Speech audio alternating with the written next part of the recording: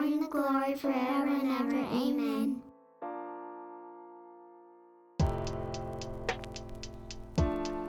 Welcome to the podcast. In and Through exists to equip the church to be hearers and doers of the word. My name is Tim, and I am the lead pastor at Memorial Baptist Church in Stratford, Ontario, Canada, North America.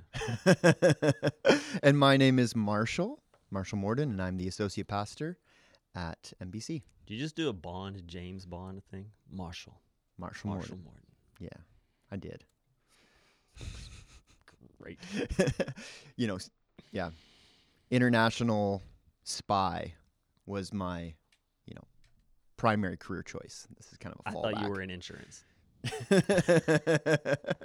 Same thing. There's a lot of crossover. All right. Forest and trees, because That's what we do. because we oh my goodness. We have a forest. So whenever we start off, we always do the whole what's the forest, what's the big picture thing. Today we need to recognize that there are a lot of forests in the world. That's true. Some are manicured forests, planted and groomed. You go into the forest and it's all in rows, beautifully done. Some forests are natural and have undergrowth. Some forests are jungles, and they're thick. And even if you wanted to pass through them, there is no getting through them. And that's where we are today. Yeah. And there's some, strange creatures living in the jungle. Things that you didn't know existed that exist there, and you don't know what to do with it. Yeah. Is it healthy? Yeah, Is things it gonna that bite you? Things that you look at, and you're like, I don't know if I should touch that. Wow, that could not have been more appropriate. Oh, we'll see how appropriate it is shortly. So the forest for this is that yes, this is a forest, a jungle of a forest. Welcome to the jungle. Well, let's get into it. Let's do it. Let's take the machete, and we're gonna hack our way through it, which means we're gonna leave some stuff. We're gonna clear some stuff. If ever there was a time when people would be unsatisfied with how quickly we move through this reading of the scripture from a 30,000-foot view, it is the next 5 episodes. I think so, yeah. To note, only 5, this and 4 others left to do this year, and you will have completed your read through the Bible. That's crazy. Chronologically. I'm excited. Or at least you're listening to the podcast. That's right. Through the Bible, chronologically. Yeah, sure. But whatever it is, 5 more into the end of the year. Let's get into it. So we pick up with Paul in Acts. And Silas. Yeah, and Silas. Yeah, I can't forget Silas. And we get to Thessalonica up in Macedonia. Sure. And they're preaching, doing their thing, starting in the synagogue. Greeks are coming, hearing, believing. And some people are getting upset. And the charge put against them for their teaching is that these men have turned the world upside down. Yep. Wouldn't you love to be Paul there going, right here, that's me? Yeah, that's like, they obviously meant it as an insult, but I'm sure Paul wore that with a badge of honor. Oh, yeah. So I know we've got so much to do today, so I'm going to tell this story really quickly. Okay, go. I love Acts chapter 17. One of the hardest things to do as a pastor is to show up and preach a one-off. Preaching a one-off sermon as a guest speaker at a church, for me, is a nightmare. I'm a big context guy. I'm a big the journey of the teaching kind of guy. And I have no clue what the 4 people ahead of me have talked about or what the guy after me is going to talk about. Right. And I'm always afraid that I'm going to show up and just say what has already been said. Right. And I don't like that. One of my go-to passages is to pick this up. Okay. And talk about how we are separate local bodies of the greater body of Christ. We are all about turning this world upside down. Yeah. The problem is, because of Genesis chapter 3, this world was turned upside down. And our work as the church and bringing the gospel is to flip the world right side up. Ooh, I like that. What a, That'll preach. what a lost world views as upside down Yeah. is actually a corrective and is making things right side up. I love that analogy. Nice. My go-to with this is to talk about how this is a riot, right? Like the Greek is talking about these men have started a riot, right? And to talk about the way that we stir the pot, things have settled sort of where they are naturally. Everyone is doing what is right in his own eyes. And it's our job to stir the pot. Why? Because if you don't stir the soup, it's going to burn. I had an opportunity to go to Russia to teach at a seminary there. And while I was there, I was asked to preach at one of the churches. And so this is what I grabbed, right? And my point was going to be like, you guys are going to stir the world here, and I'm going to go back to Canada, and we're going to stir the world there, and eventually we're just going to be the preservation of the world through the gospel, as we are called to be the salt, right? Sure. I've had a lot of opportunity to do international ministry. I understand that cross-cultural references don't always work. Uh-oh. I have taught missions training where my primary focus is do not bring your culture into other people's cultures. Right. I consider myself somewhat skilled and aware in this area.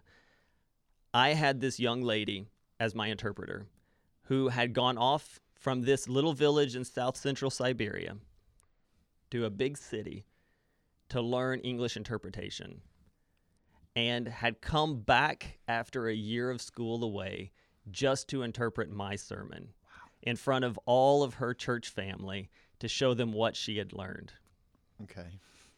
I'm preaching this exact message that I just gave to you, and I noticed she's not tracking with me. And I look over at her, and we're trying to work. Sometimes you just got to work it out, right? Like between you and the interpreter. So I'm like, hey, I'm not going to just keep going. I'm going to work this out with you. And so I'm like, stir the soup, right? Because if you don't, it'll burn. And she's just looking at me. I'm like, borscht soup, right? Made her cry. She's crying because she doesn't know where to go with it. You know why? Apparently in Russia, you don't stir soup. Oh, man. You cook it so low all day long that there's no reason to stir it. The soup doesn't burn from settling at the bottom. And my analogy made no sense. How was I to know that in Russia you don't stir soup? Yeah, that's fair. Made the poor girl cry in front of her whole church family. Oh, no. She's gone off to the big city to become the educated one and comes back and feels like she made a fool of herself and let everyone down. I still to this day feel like a jerk. Wow. That was not helpful to anyone. I mean, but it was entertaining. But that's my Acts 17 story. Paul and Silas go to Berea. The Bereans are just the best kind of church. More noble than the Thessalonians. as Luke wants to point out. Best kind of church, best kind of believer. They receive it, but they test it. Sure.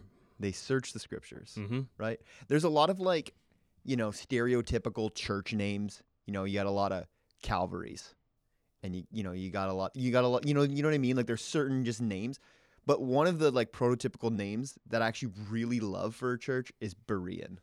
Just because of the context of what it means to be a Berean. Yeah. We don't necessarily take what our pastor says for granted. Yeah. That's what that church name means. Yeah. That's a warning to the new pastor coming in. Mm-hmm. That's why you Yeah, but it's a good thing. Just it's a good thing. It's a good thing. Just kidding. Then they go to Athens, and here they're at the center of philosophy. Yeah. In that time, right? Mhm. I mean, and it even talks about how in the Areopagus, people would just literally sit around and talk about ideas and stuff. That's what they did. And so Paul's like, perfect, I got something to share with you.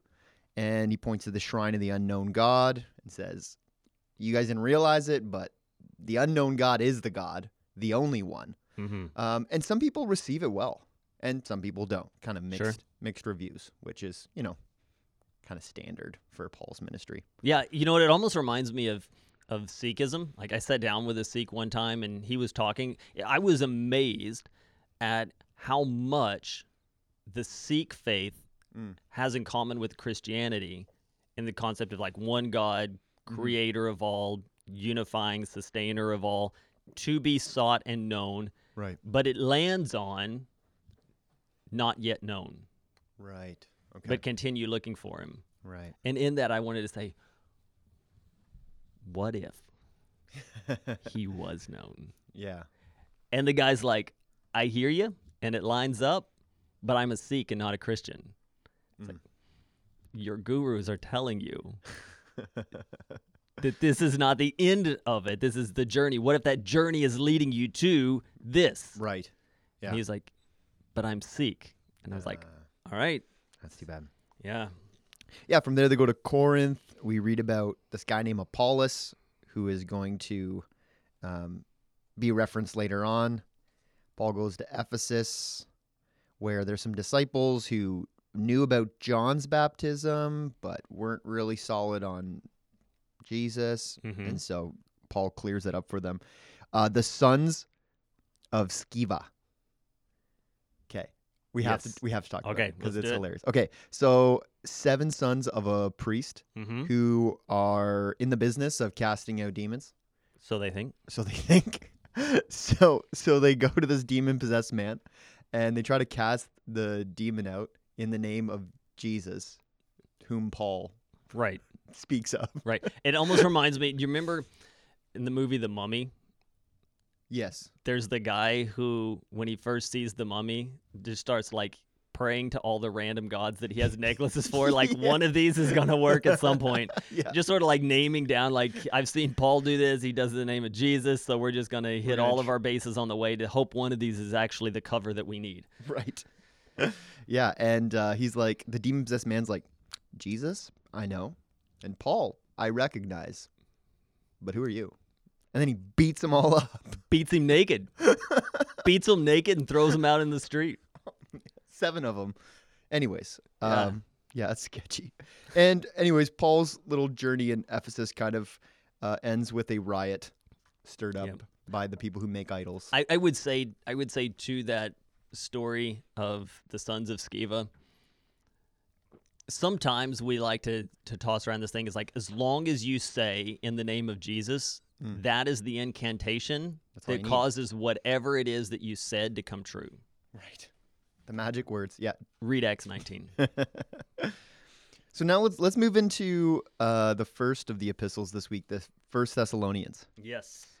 And I mean, kind of the grove within the forest of First Thessalonians. There's a lot of emphasis on suffering, especially in the first half. The church is suffering. Paul has suffered, but there's hope within that. I really like how Paul uses this kind of dual analogy, referring to himself and Silas as being like mothers and being like fathers. Right. Talking about like they were gentle, like a nursing mother taking care of their children. And like a father with his children, we exhorted each one of you and encouraged you and charged you to walk in a manner worthy of God. Right. And so like just get kind of an interesting picture of what their role was in leading these people and kind of establishing this church. Yeah. First Thessalonians is really not a letter written to. It feels more like he's just touching base with them. Yeah. Right? Like the first 3 chapters all feel like a big introduction. Yeah. Like, hey, just reminding you who we are. And remember, like, this sort of walk down memory lane. It all feels like one big salutation. And then verse 4 opens with finally. Or chapter 4 opens with the word finally. Mm-hmm.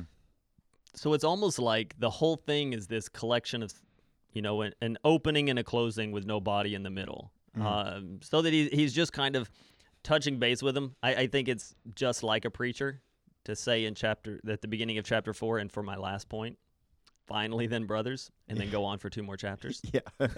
Classic. Yeah. And I mean, he exhorts them to live a life of holiness, and he starts talking about the coming of the Lord, right? And the day of the Lord, which, he's going to come, like, he uses that expression, a thief in the night. And he exhorts them to stay vigilant, to stay awake, to stay sober. Yeah. So there are some things in here that I think people are going to want to. In here, when he talks about the fact that you don't need to know the time, like he's like, no one needs to even talk about these things, Mhm. right?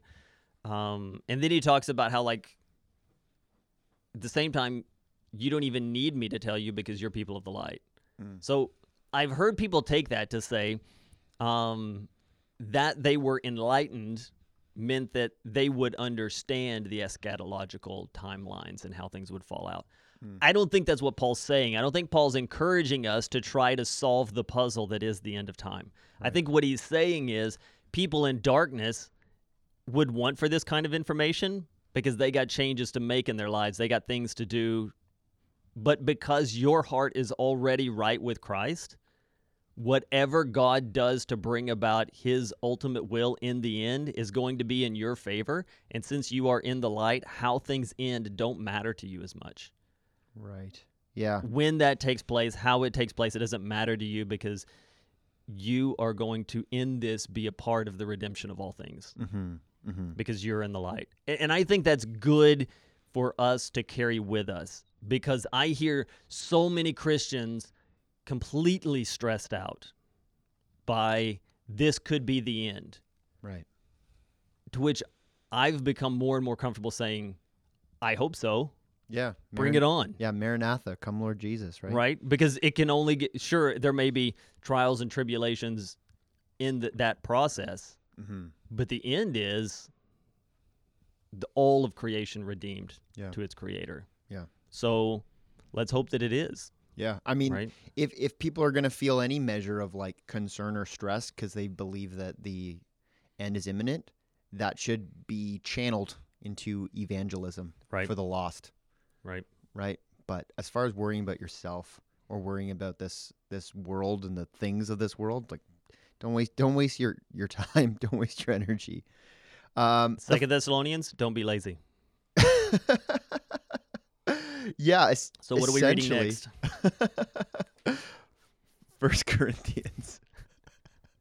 We're gonna leave it at that. We can leave it. At We that. don't have to leave it at that. That was just. I mean, 2 Thessalonians. Facetious. Yeah. Okay. 2 Thessalonians. I like what he's saying when he's talking to this church that is undergoing hardship and persecution. He, in his exhortation for them to remain faithful, he talks about how. Well, I'll just read it. And starting in chapter 1, verse 5. This is the evidence of the righteous judgment of God, that you may be considered worthy of the kingdom of God, for which you are also suffering, since indeed God considers it just to repay with affliction those who afflict you, and to grant relief to you who are afflicted as well to us, when the Lord Jesus is revealed from heaven with his mighty angels. The things that are coming against you, the people who are harming you and hurting you and speaking evil against you, God will set that right. Like, just be patient, endure that. Like, God is going to set it straight. Like, we don't have to keep a tally chart of those who've wronged us, because God is doing that already for us, and he is going to set things right in a much better way than we're able to in our own strength. Yeah. So the other day I was trying to explain this concept to my kids in one of those after dinner devotional things, and I was talking about the flip side of it, the blessing side of it, right? Because in Matthew, we see a conversation about those of you who do these things publicly to be seen by man, your reward has been received. Because God not only has the ability to correct people in a greater way than we do with a greater authority, he also has the ability to forgive in that same way. Right. And my analogy was, what if Miriam was going to say to you, Annalia, you can have all of my money? That would be pretty cool. What if Daddy was to say that to you? Right? Don't settle. But I also want to say this when it comes to correction. We can look at this and we can say, okay, I'm not going to take revenge. Vengeance is mine, saith the Lord. Right. But I also am not going to look at people wronging me and say, oh, you're going to get yours. Right. I've heard a lot of Christians go that direction with it. I'm going to sit back and I'm going to smile at you. Through my teeth, I'm going to be saying, it's coming. And you're going to get yours. and I can't wait till you do. Right. Here's the problem with that. We're not going to get ours Yeah. because of the cross of Christ, Mm-hmm. because of grace and mercy. Mm-hmm. That God is keeping a tally. It could be that for all of the sins that they have done, including those sins against you, Mm-hmm. they pay the price ultimately for faithlessness in eternal death. It also could be that God takes that tally and wipes the slate clean Mm-hmm. and clothes them with the righteousness of Christ. Mm-hmm. And he bears their punishment for what they did to you. Yeah. That is not only okay, it is the best case scenario. Yeah, it's better for sure. Yeah. So we need to be very careful Mm-hmm. wanting things avenged on our behalf, True. either by ourselves or by God, Mm-hmm. but to just let it be and leave that between them and God. Right. Yeah. That's good. The man of lawlessness. Do we want to talk about that? Sounds like you do. I mean, it's interesting, right? Like this discussion about this guy who's coming and he's going to do some terrible things. I think the thing that stood out to me the most, though, and this kind of touches on what we already talked about on the day of the Lord, he says to them, like, do not be alarmed or shaken or distressed at these things. Right. Right. Don't Mm-hmm. worry about it. Like he gives them some kind of explanation, gives them some kind of like some idea of how this whole scenario is going to play out. Mm-hmm. But his main reason for doing so is like, look, this is all part of the plan. Yeah. Let it ride. Right? Don't worry about this. It's coming, but you just need to remain faithful. Stay vigilant, but the vigilance is not so that I can accurately identify who the man of lawlessness is. Right. It's vigilance in the sense of like staying true to the calling that Christ has placed on you. Remain faithful, right? Continue running the race.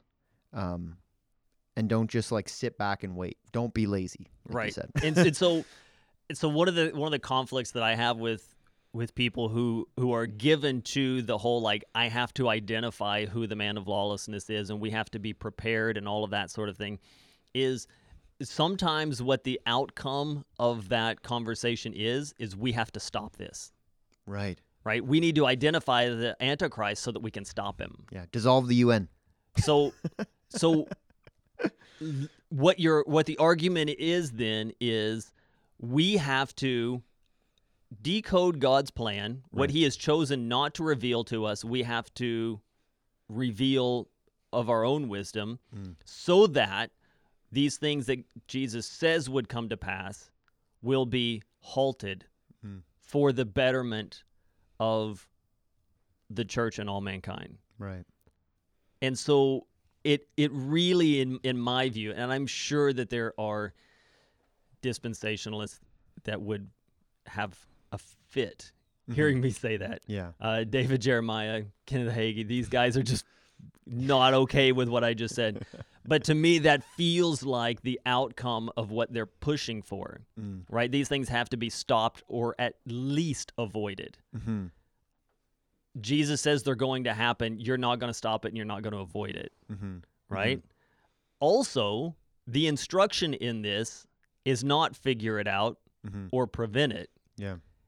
It is persevere in what you're already doing. Mm-hmm. Doesn't even encourage them to change their pace. Mm-hmm. Yeah. Keep on keeping on. Yeah. Yeah, no, I like what you're saying, and like a lot of people that I know, right? They might not be so focused on trying to prevent this thing from happening, but it just like listening to the predictions and the analysis over and over again. You know, it just draws so much of their attention towards something, and time again over the years, over the decades, and over the centuries, these men have wrongly predicted. Mm-hmm. Time and time again. And so, you know, maybe one day they'll get it right. But I mean, if you spend your entire life just constantly focused on what might be, on what world leader might be the man of lawlessness or whatever, it's so taxing on your emotional and mental energy. Yeah. Here's an ism for you, a little Tim quip that's not Ooh, really I love those. put together into a good quip form. I'll work on it. I can steal them and put them in my sermons. If you're more concerned with becoming an expert in Revelations than you are in Romans, Mm. you might have an issue of faithlessness to deal with, Yeah. right? Yeah. Because Romans is all about how it is that we become saved, the power and the value of the gospel. Mm-hmm. A lot of people would rather talk about Revelation and what's going to happen and how we can recognize it or potentially prevent it. Mm. And the problem that I see in that is we're anxious and we don't like not knowing. Mm-hmm. And we're afraid of something that happens that's outside of our own wisdom and knowledge. Mm-hmm. And we become consumed by that rather than being consumed by the finished work of Jesus Christ and his power to save those who are lost. Mm-hmm. I don't think anyone would say, well, that should be neglected for the sake of understanding the end of times, the man of lawlessness, what have you. But like you said, the amount of energy and focus we give it prove that that's true in our hearts. Mm. And so I would warn against that. Sure. Well, let's get into the densest jungle we have before us. 1 Corinthians. So if we're going to run with this analogy, Okay. like at some point when you're chopping your way through the jungle with a machete, Mm-hmm. I speak on this from no expertise. But you would imagine at some point you'd be like, that's the path we're going to take. We're going to hack our way through this. Mm-hmm. You're chopping at vines. We've been knocking down some vines. Yeah. We made good way. Yeah. We've covered a couple chapters of Acts, 2 books of the Thessalonians Mhm. at 27 minutes and 9 seconds. Nice. Sometimes you're just going to be like, oh, there's a tree. And this machete that I'm wielding isn't going to move that tree. Right. And that is 1 Corinthians. Yeah. Yeah. It's dense. Yep. Right off the get-go, Paul is addressing the divisions that are existing in the church. Right. This is huge. Mm. We have this nostalgia for the early church as if they had it all together, Right. right? What we want to do, it's not as common now as it was maybe 15 years ago, but the talk was we want to return to the early church. We want to do everything the early church was doing. The early church had it, we want it. Mm. That's not the case, Especially not in Corinth. especially in Corinth. And I have seen Corinth Baptist Church. You talk about people that have named their church. I have seen a church name them, and it wasn't the name of the town or the community they were in. Corinth Baptist Church. I driving by, nearly wrecked my vehicle. Slamming on the brakes. Did I read that? Maybe it says Chronicles. No, Oh, man. which would be an odd name, but still better than Corinth. That's true.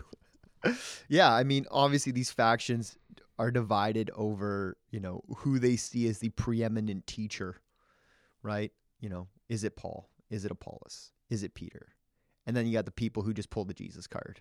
Right. Jesus Baptist Church. Which is what people love to do so much. They're like, you know what, you do this. We just go back to the Bible. Mm.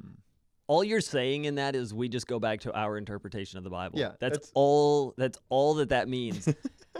Everyone, arguably to some degree, is pulling their brand of Christianity from the Bible. Yeah. Some doing it better than others. Yes. But when people say we don't mess with any of that, we just go with the Bible and what it says, you are bringing with you the baggage of theology and doctrine that you believe are being expressed in the Bible. Yeah. It's impossible not to. Mm-hmm. It's dangerous not to, True.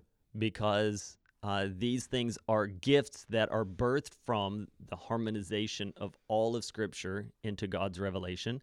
And if you try to just take every sentence on its own without bringing those harmonizations and the greater understandings together, you're going to end up with a mess. Yeah.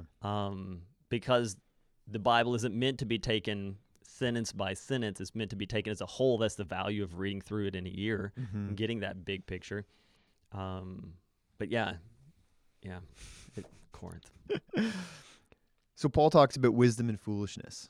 This is a pretty well-known passage, right? The word of the cross is folly to those who are perishing, but to us who are being saved, it is the power of God, right? Destroying the wisdom of the wise and making wise of the simple. You know I love H.B. Charles. Yeah, man, he's great. Anyone listening who has never listened to H.B. Charles, what you need to do is just turn this off. Go listen to H.B. Charles, Together for the Gospel, 2019. Yeah. He's brilliant. So good. The first time I saw him was at T4G, Together for the Gospel. Did I say Together for the Gospel last time? It should be the Gospel Coalition. No, you said 2019. TGC. Okay. Yeah. I saw him at Together for the Gospel, which is the same thing, but instead of red or green, it's red. Right. That's basically the difference between the two organizations, same people and everything. He was preaching from this. This was the text that he was given. Okay. And he did the whole pastoral thing where you talk about a fictional thing as if it's a real thing. And so you don't really know, was there really a church or whatever. But he says there's a church, and the cornerstone of their building, they put, "We preach Christ crucified." And over the years, subtly, the landscaping grows and the ivy creeps up the building. And it only says now, "We preach Christ." That was okay. But in time, the ivy grows until it only says, "We preach." And then ultimately, just we. And how we go from "we preach Christ crucified," the focus being the crucifixion, him bearing the penalty of our sin, to just talking about us and ourselves and the what's in it for me. That's HB. Yeah, it's good stuff. And it's the kind of thing that makes you, even 3 years after reflecting on that sermon, sit in your podcasting chair going, man, that's good. Yeah. I mean, the reality is that, like, the message of Christ crucified, I mean, for a world that is not familiar with that, is strange, right? When foreign peoples came in contact with Christianity, right, they were baffled. Yeah. They're like, wait, you use the cross on which your God died as a symbol of, like, as a symbol of your faith? Like, what's that all about, right? Didn't make sense to them. It was folly to them. It's the reason we have Islam. Right. Because Muhammad looked at these things and said, these things that the Jews and the Christians are talking about seem right in some areas, but it just cannot be that God would humble himself and bear the penalty. Yeah. And so that's why if you read the Quran, you'll find that a lot of the Bible is in the Quran. Yep. But it's tweaked in that the heroes of the Bible don't make mistakes. And God doesn't humble himself before his creation. That's the greatest tweak, and that tweak is everything. Yeah. Everything. Yeah. Paul discusses the ministry of the apostles, and he goes into length about what it is to follow this calling, what it is meant for him and his colleagues to walk this path. But the verse that stood out to me most was verse 13, where he says, "We have become and are still like the scum of the world, the refuse of all things." That's the calling to apostleship. Is that the scum of the world? Not lift me up, Yeah. but I'm in here with you. I'm just total aside here, but like Christian apparel, scum of the world. Make a shirt. Let's do it. I like it. So from there we get into one of the real key focuses of Corinthians, which is sexual immorality. Paul is explicit. It has no place in the church. And there's a man who has taken his father's wife, his stepmother, I would assume. And Hope. Yeah, seriously. And Paul is serious about this. Right. This needs to be taken seriously. He says, deliver him to Satan to destroy his flesh so that his spirit might be saved. What exactly he's talking about there, I don't know. But I think he's being, definitely pushed out of the church. Yeah, so the way I interpret this is say, if you don't practice church discipline, if you don't confront him and have hard and awkward conversations, these people are going to continue in this, believing that it's okay because it's being affirmed by the church. Not just ignored, but affirmed by the church. And ignoring would also be affirmation, just to say. And in that, they are going to live in their sin rather than dying to their sin. They will have their life now, and they will ultimately lose it. Yeah. Yet, if you come against them and confront them and say, die to yourself and turn from your sin, their souls will be saved. I think the most important passage in this 1 Corinthians 5, this very short chapter, is verse 9. I wrote you in my letter not to associate with sexually immoral people, not at all meaning the sexually immoral of this world, or the greedy, or the swindlers, or the idolaters, since then you would need to go out of the world. Church, we spend far too much time and energy condemning a condemned world. Yeah. Looking at sinners and saying, see how they sin.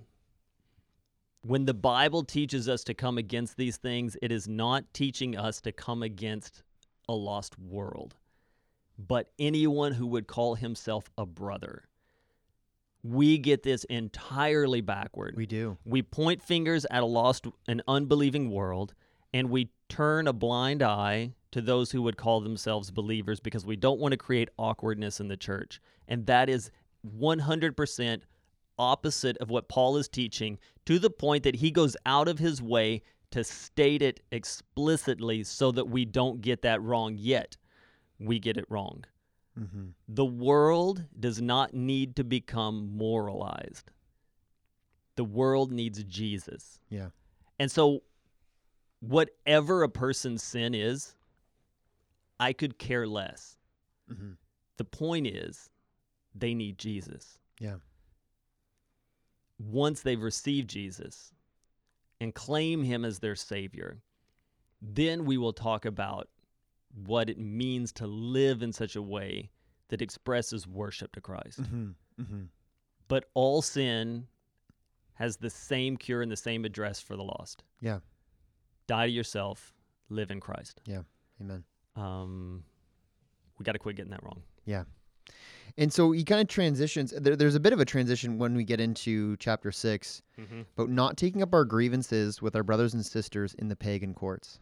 He says, to have lawsuits at all with one another is already a defeat for you. Why not rather suffer wrong? Why not rather be defrauded? Yeah. I mean, but this is real, right? Like we hear about this happening in churches, right? Like, or amongst Christian brethren, right? There's a disagreement or something's gone on. And rather than deal with it within the church, right? And I'm not talking about I'm talking about criminal things here, but I'm talking about, like, you know what I mean? Like I'm talking about like lawsuits and whatnot. Sure. Like why take that to a pagan system? Why do you think that a godless system is going to resolve that better than the congregation or the elders of the church? Yeah. Let's say, for example, in your home you had 2 teenage daughters. One of them borrowed the other one's clothes without asking. Do you call the police or do you handle it as a family? Right. Why would it be different in the church? Yeah. You know what the answer to that is? Because we don't see each other as family. We see each other as members of a similar community. And we would call the police on someone from the community that came in and stole our clothes. Right. I didn't even plan that one. That just came out. That was great. Now, speaking of law, Paul, he says for the first time, and he says this kind of a couple of times, all things are lawful for me, but not all things are helpful. All things are lawful for me, but I will not be dominated by anything. No entitlement. Right. Yeah. Yeah. Is Paul for or against marriage? He is for it in general. But in the context with which they were in, which is a community under severe persecution, Mm-hmm. he was saying it might be better to remain single. In that, right? Mm-hmm. That's my interpretation of what he's saying, right? He says that it is good for a man to have relations with a woman, right? It's a good thing. If he desires. But he also says that, it would be good for many of you to remain the way that I am, because it frees him up to be 100% devoted to the ministry at hand, right? Yeah. I would say that there's a lot of context coming into this discussion about singleness and whether it's better or not. Yeah, and I think if you take this section together as a whole, which we're going to have to start doing because the clock is flying, issues of what is your right in court, what is your right for marriage, what is your right for food, and issues of idols where it might cause other people to stumble. All of this in 9, Paul says, what are my rights? Yeah. He sets them aside for the sake of the gospel. Right.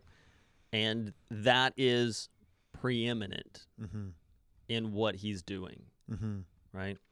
Yeah, he says, I've become all things to all people, that by all means I might save some, and I do it all for the sake of the gospel, that I may share with them in its blessings, right? He's going to, while still remaining true to the gospel and true to his calling, he is going to do what he can to get through to people, right? He's not going to allow, whether it's Jewish dietary restrictions or Greek customs or whatever it might be, as long as it's not hindering the calling of God and the teachings of Christ, he is going to do whatever he needs to do to remove those barriers to get the gospel to them, right? Now, some people take that idea too far, right? We're going to just not teach things that are hard. We're just going to avoid taboo subjects because we don't want it to be a hindrance. That's not what Paul's saying. We know that's not what he's saying. Just read the epistle. But as it relates to people's sensitivities, people's cultures, he's going to do what he can to be able to share the gospel with them. Right. Head coverings, Tim? That's what I was going to say. Don't ask me. You're the senior pastor. That I defer to you. Yeah.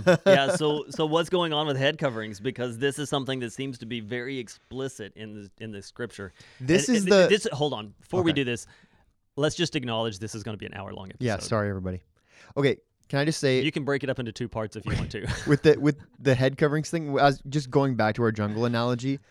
This is like the really hairy caterpillar that I'm not sure if I want to touch it. I'm just like, that looks like it might be dangerous for me to mess with. Right.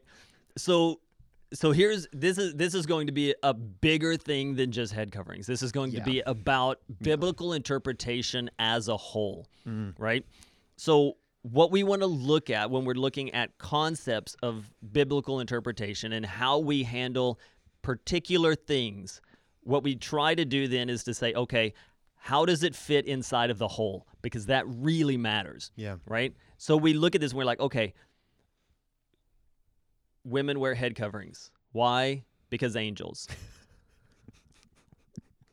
Simple. What else do you need me to say? So the question is, this is strange. And it's bizarre, and it seems to stand out uniquely in Scripture. Where else does he talk about head coverings? He doesn't. No one does, right?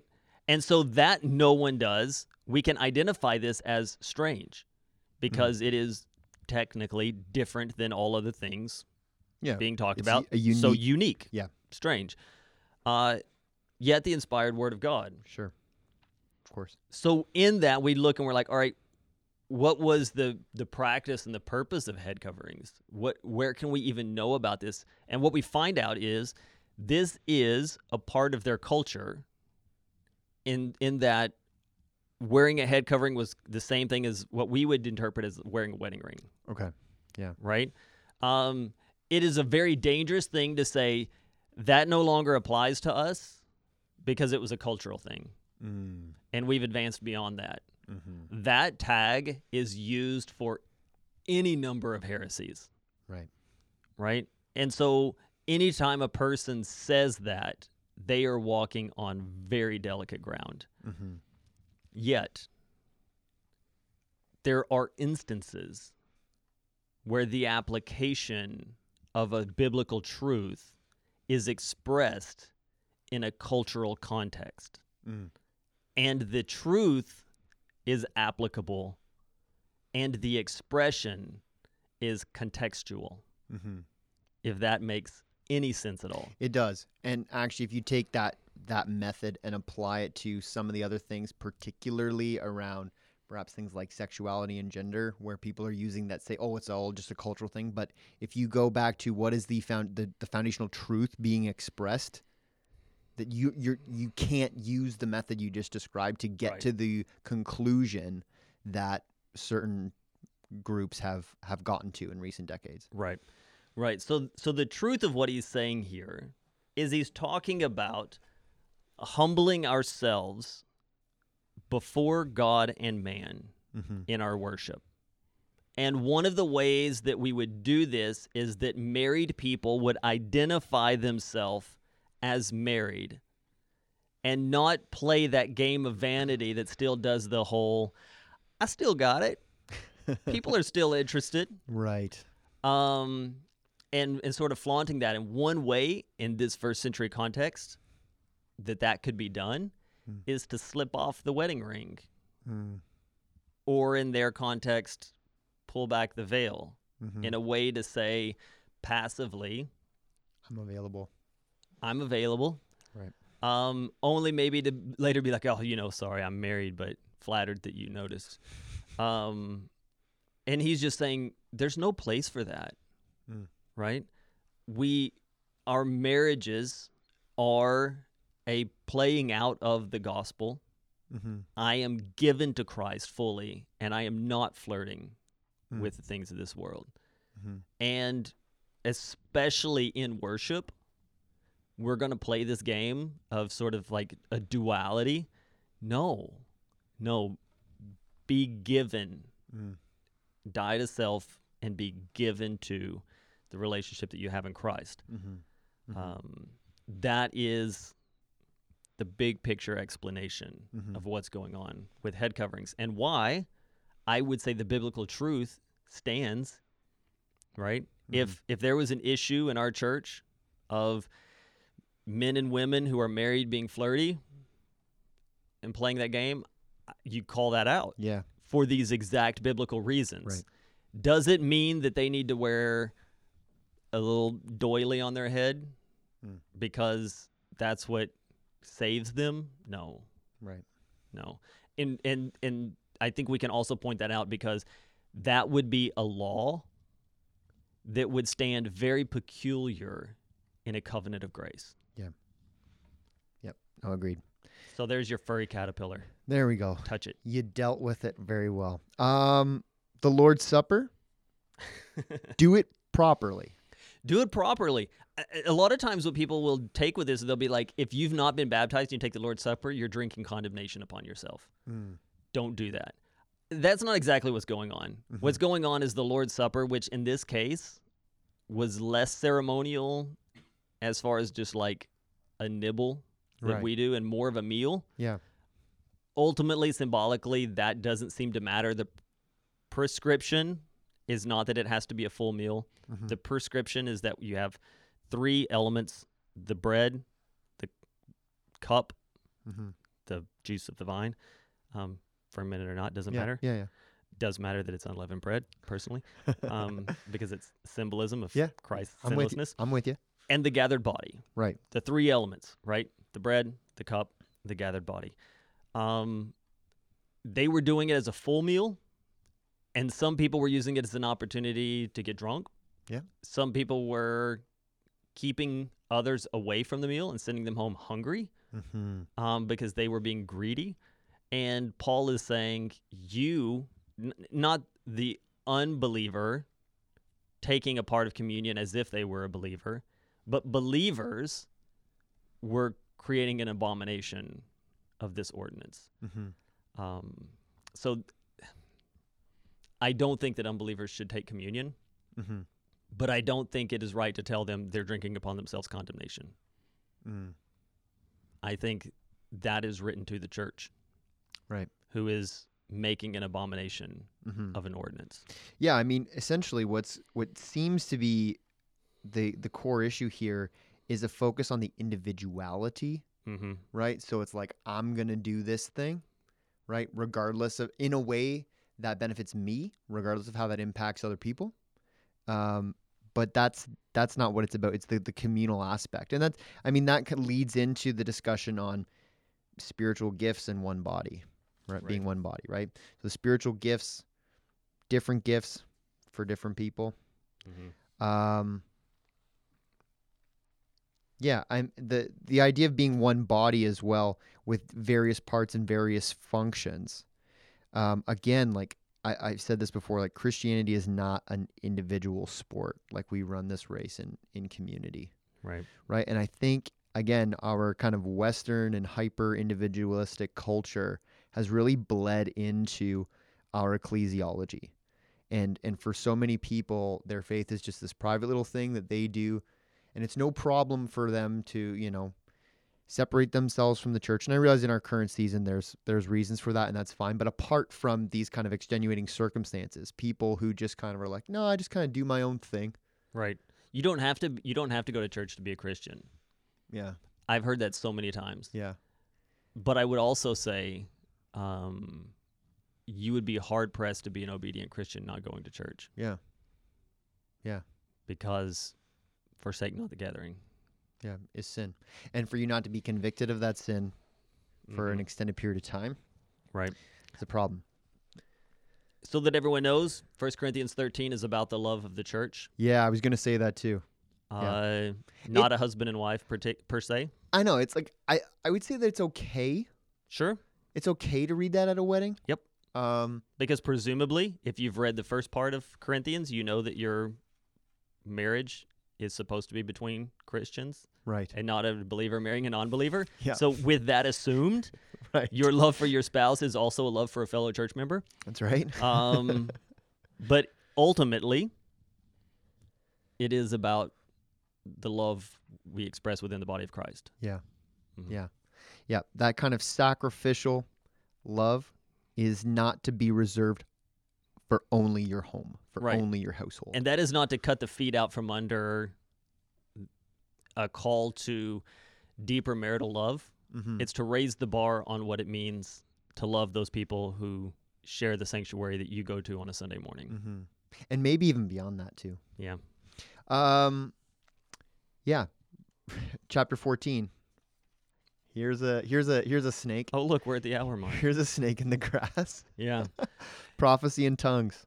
Prophecy in tongues. So how do we interpret this? Prophecy is being the voice of God. Okay. Right? Thus says the Lord. Right.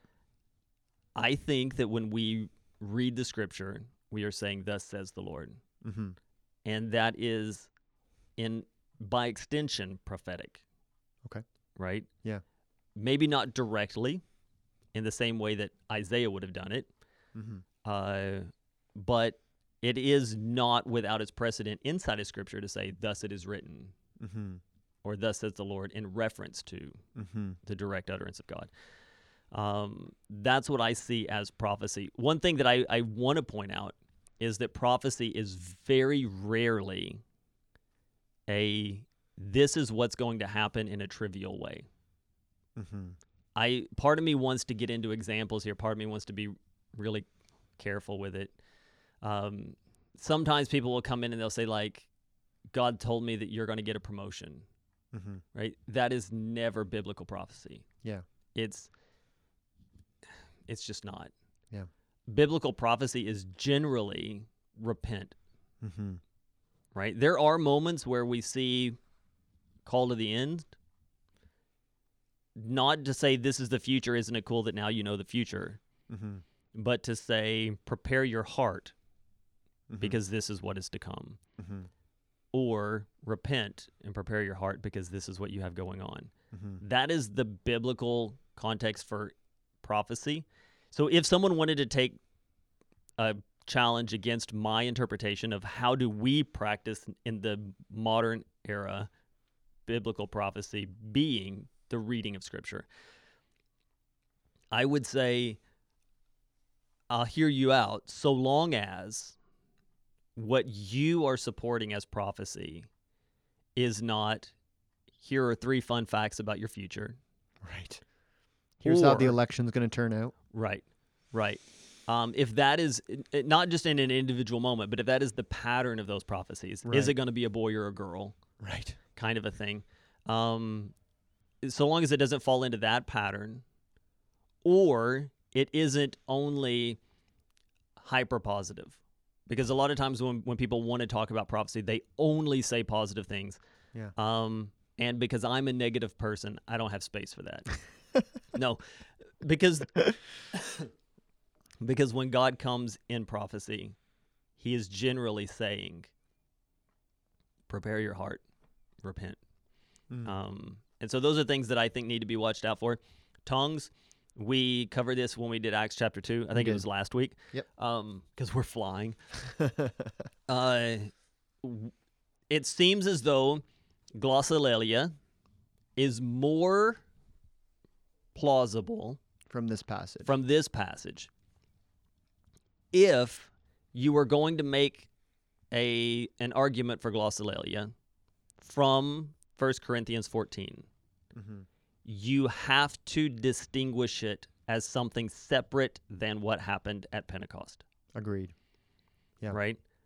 If you do that, then what we're left with is Paul calling something out that we have no foundation for. Mm.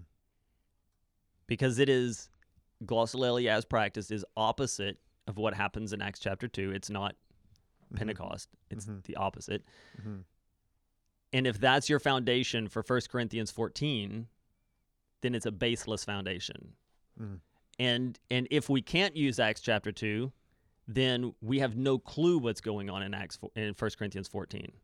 Hmm. Unless we're going to continue to read tongues as languages, as it is so obviously to be interpreted in Acts chapter 2, in which case we say, are people just sort of like, this is my language and I'm going to talk in my language instead of common language for the sake of edifying the brothers? Mm-hmm.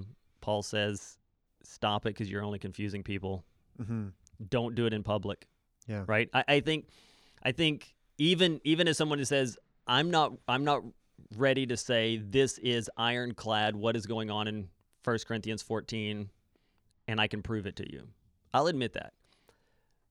Can I then say to Pentecostalism, the charismatic movement, I don't think that what you're doing is the biblical gift of tongues as described in Corinth? I would say yes for 2 reasons. One, you tie it to Acts chapter 2, which it doesn't seem to be. Secondly, Paul says it's not the greatest of gifts, Mm-hmm. yet it is elevated, right? Mm-hmm. As Paul a says- necessary manifestation. In some instances. And also he says don't do it in public, Mm-hmm. which is where it is very commonly practiced. Yeah. Right? And so I would say and also there has to be an interpreter, Mm-hmm. which is definitely a confusing thing for me. I get that. Mm-hmm. But most often not interpreted, Mm-hmm. right? That it's for the edification of the church, yet the church is left unknowing of what's taken place. Yeah. So for all of those things, I would say, even if glossolalia is what is taking place in 1 Corinthians, it is not taking place in the manner that the charismatic movement is practicing it. Yeah. So even if I'm not ready to say as an ironclad, I can prove that it's languages, which I believe it to be. I Yeah. would say it is still not glossolalia as practiced in the Mm-hmm. many churches today. Yeah. As I was reading through the chapter, there were times where I'm like, oh, I'm pretty sure he's talking about actual languages. And then there'd be a verse and I'd be like, actually, I don't know. Right. That's an interesting way to phrase that if it is. But Mhm. in any case, I think the comment is valid, right? I distinctly remember. I know we're going over time, but whatever. Now it's just The clock's a joke at it's this a point. joke at this point. I remember being my mom attended a fairly charismatic church not far from here, not in the same town as us, but and we were instructed in children's church, just open your mouth and let the sounds come out. That's how you do it. Mhm. And once you would do that, then they would baptize you. That was kind of the way that it worked. So being in a children's church, and they did the slaying of the Spirit and all that stuff in children's church, the instruction was as simple as that, right? And the kids who did were rewarded, Mhm. and the kids who didn't were not. Yeah, being slain in the Spirit is a whole other thing. Yeah, we don't. Yeah, that's we're that's down a different path. That's not part of this jungle. and the purpose of this is not to be like, oh, I want to say we're Baptists, but also we have to remember that this podcast is carried by the Gospel Coalition, which They're not all spans Baptists. beyond that. Yeah. But still would be more of a similar non-charismatic camp. The point of this is not to say, see how wrong they are and how right we are. The point of this is to say that the people listening to this are probably listening to it because they agree with us on the greater expansion of how things are. And it's confusing when Bible teachers disagree. The point of it is not to say, hey, our neighbors on either side of the city around us are all wrong and this is why they're ridiculous. The point of it is to say this is why we stand firm on where we're at and don't throw it up as a whole, well, you like it and we don't kind of a thing. There seems to be biblical grounds by which we can look at it and say, I can't comfortably participate in that because this is my scriptural conviction. Yeah. We want to make sure that we're not ignoring these things. Right. Like maybe we've been accused of in the past, of or are you just skipping over this chapter? You're just not paying attention to it? No. We've read it, we've searched it, and this is the conclusion we've come to. Right. Worship is to be orderly. Mm-hmm. Right? I mean, that's the next little bit, right? Worship is to be orderly. There's to be structure. And that's why Alex gives us the order of service with how many seconds we have for our prayer time and everything. Yeah, I mean, I don't know what the early church did without planning center, but here's the thing: it is not to be a chaotic. It is not to be a circus. It is not to be a show, and it doesn't mean that there is no room for any kind of spontaneity. But still, there is to be a dignity with which the church gathers and worships together. Mm-hmm. So chaos in worship does not prove the presence of the Holy Spirit. In some ways, you can make a Pauline argument to say it proves otherwise. Yes. And then we get to, we're closing in on the end here of 1 Corinthians, and this has been, again, just been hard slogging through this for us. But let's do 15 and 16. Yeah. I mean, technically it's supposed to be part of next week's reading, but I ain't scared. Let's do it. You scared? No. All right. The resurrection of Christ, right? It's a thing. It's a thing. And Paul talks about how the fact that it's a thing is central. It is vital. He says, if Christ is proclaimed as raised from the dead, how can some of you say that there's no resurrection of the dead? But if there's no resurrection of the dead, then not even Christ has been raised. And if Christ has not been raised, then our preaching is in vain and your faith is in vain.